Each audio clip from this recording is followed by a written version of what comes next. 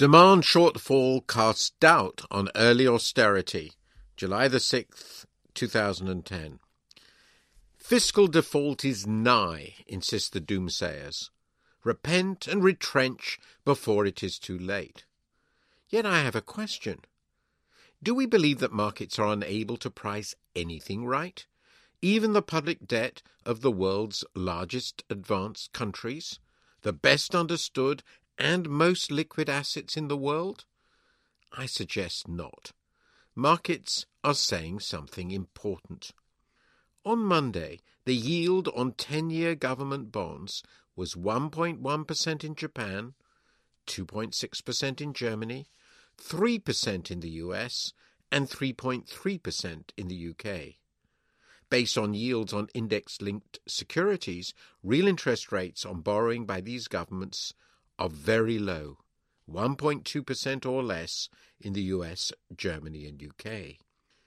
Investors are saying that they view the risk of depression and deflation as far greater than that of default or inflation.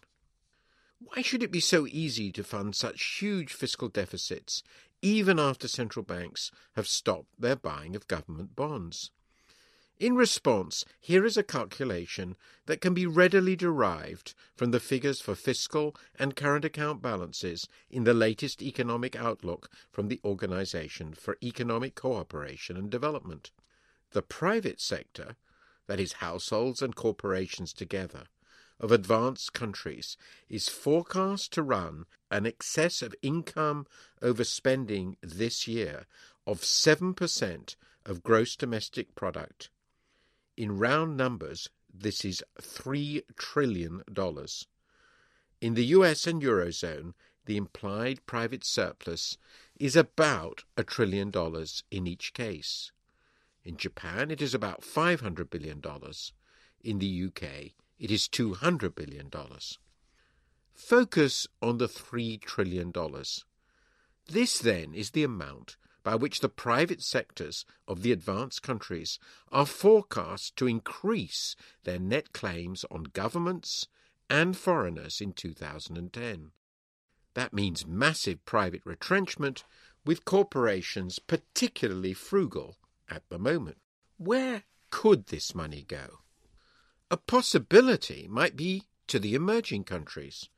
One might imagine, for example, that advanced countries eliminated their fiscal deficits but maintained these huge private surpluses. That would then mean an aggregate current account surplus of $3 trillion, or 7% of GDP again. The OECD region would then have become a mega Germany. Rich countries would be pouring capital into the poorer ones. In practice, however, we know that this is not going to happen. Far from running a current account deficit of $3 trillion, emerging countries are actually forecast to run a surplus.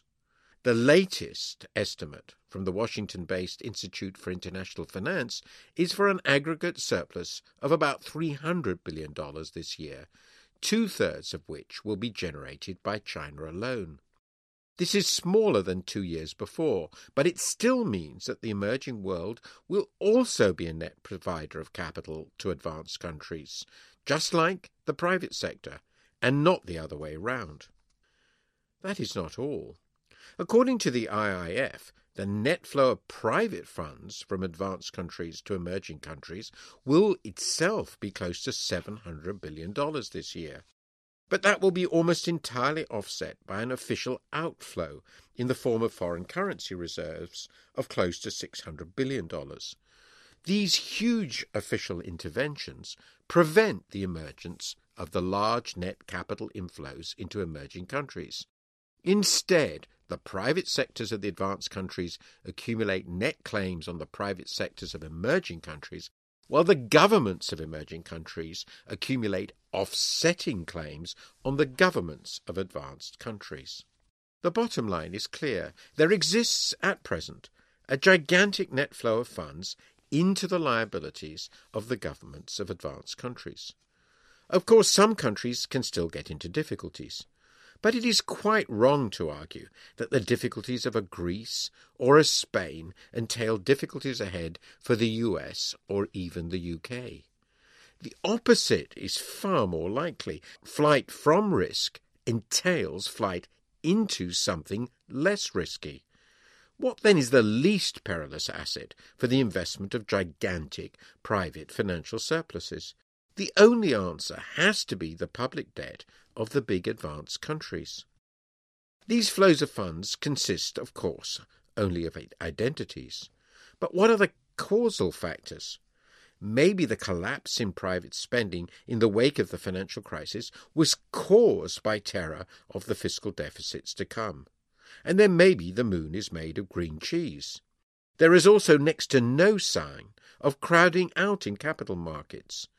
The plausible hypothesis, then, is that the fiscal deficits were a response to the collapsing desire to spend of the crisis-hit private sector. Fiscal policy could have been tighter, but the result would merely have been a depression. What then of the future?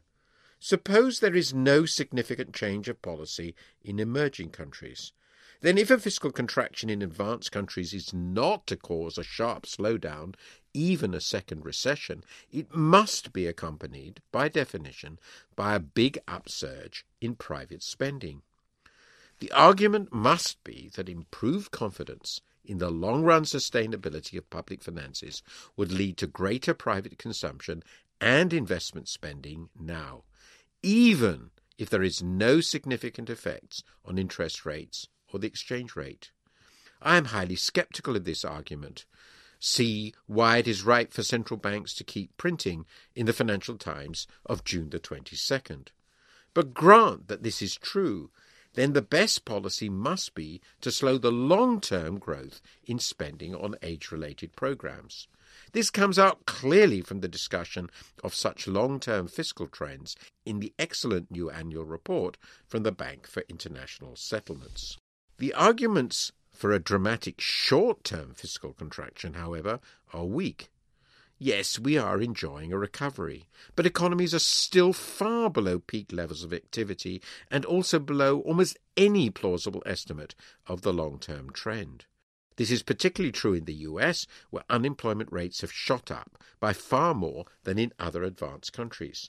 Unless the US has quite suddenly become continental European, why should equilibrium unemployment have jumped by as much as that?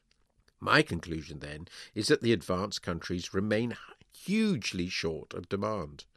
In this environment, rapid cuts in fiscal support make sense if and only if monetary policy can be effective on its own, and expanding the interest-elastic parts of the economy is the best way to climb out of the hole. There is reason to doubt both of these ideas. At the summit of the Group of 20 countries in Canada, leaders pledged to, and I quote, halve fiscal deficits by 2013 and stabilize or reduce government debt to GDP ratios by 2016. It will make far better sense for governments to focus their efforts on altering the long-term trajectory of spending. They may hope that retrenchment now will spur on private spending, but what is their plan if it turns out that it does not?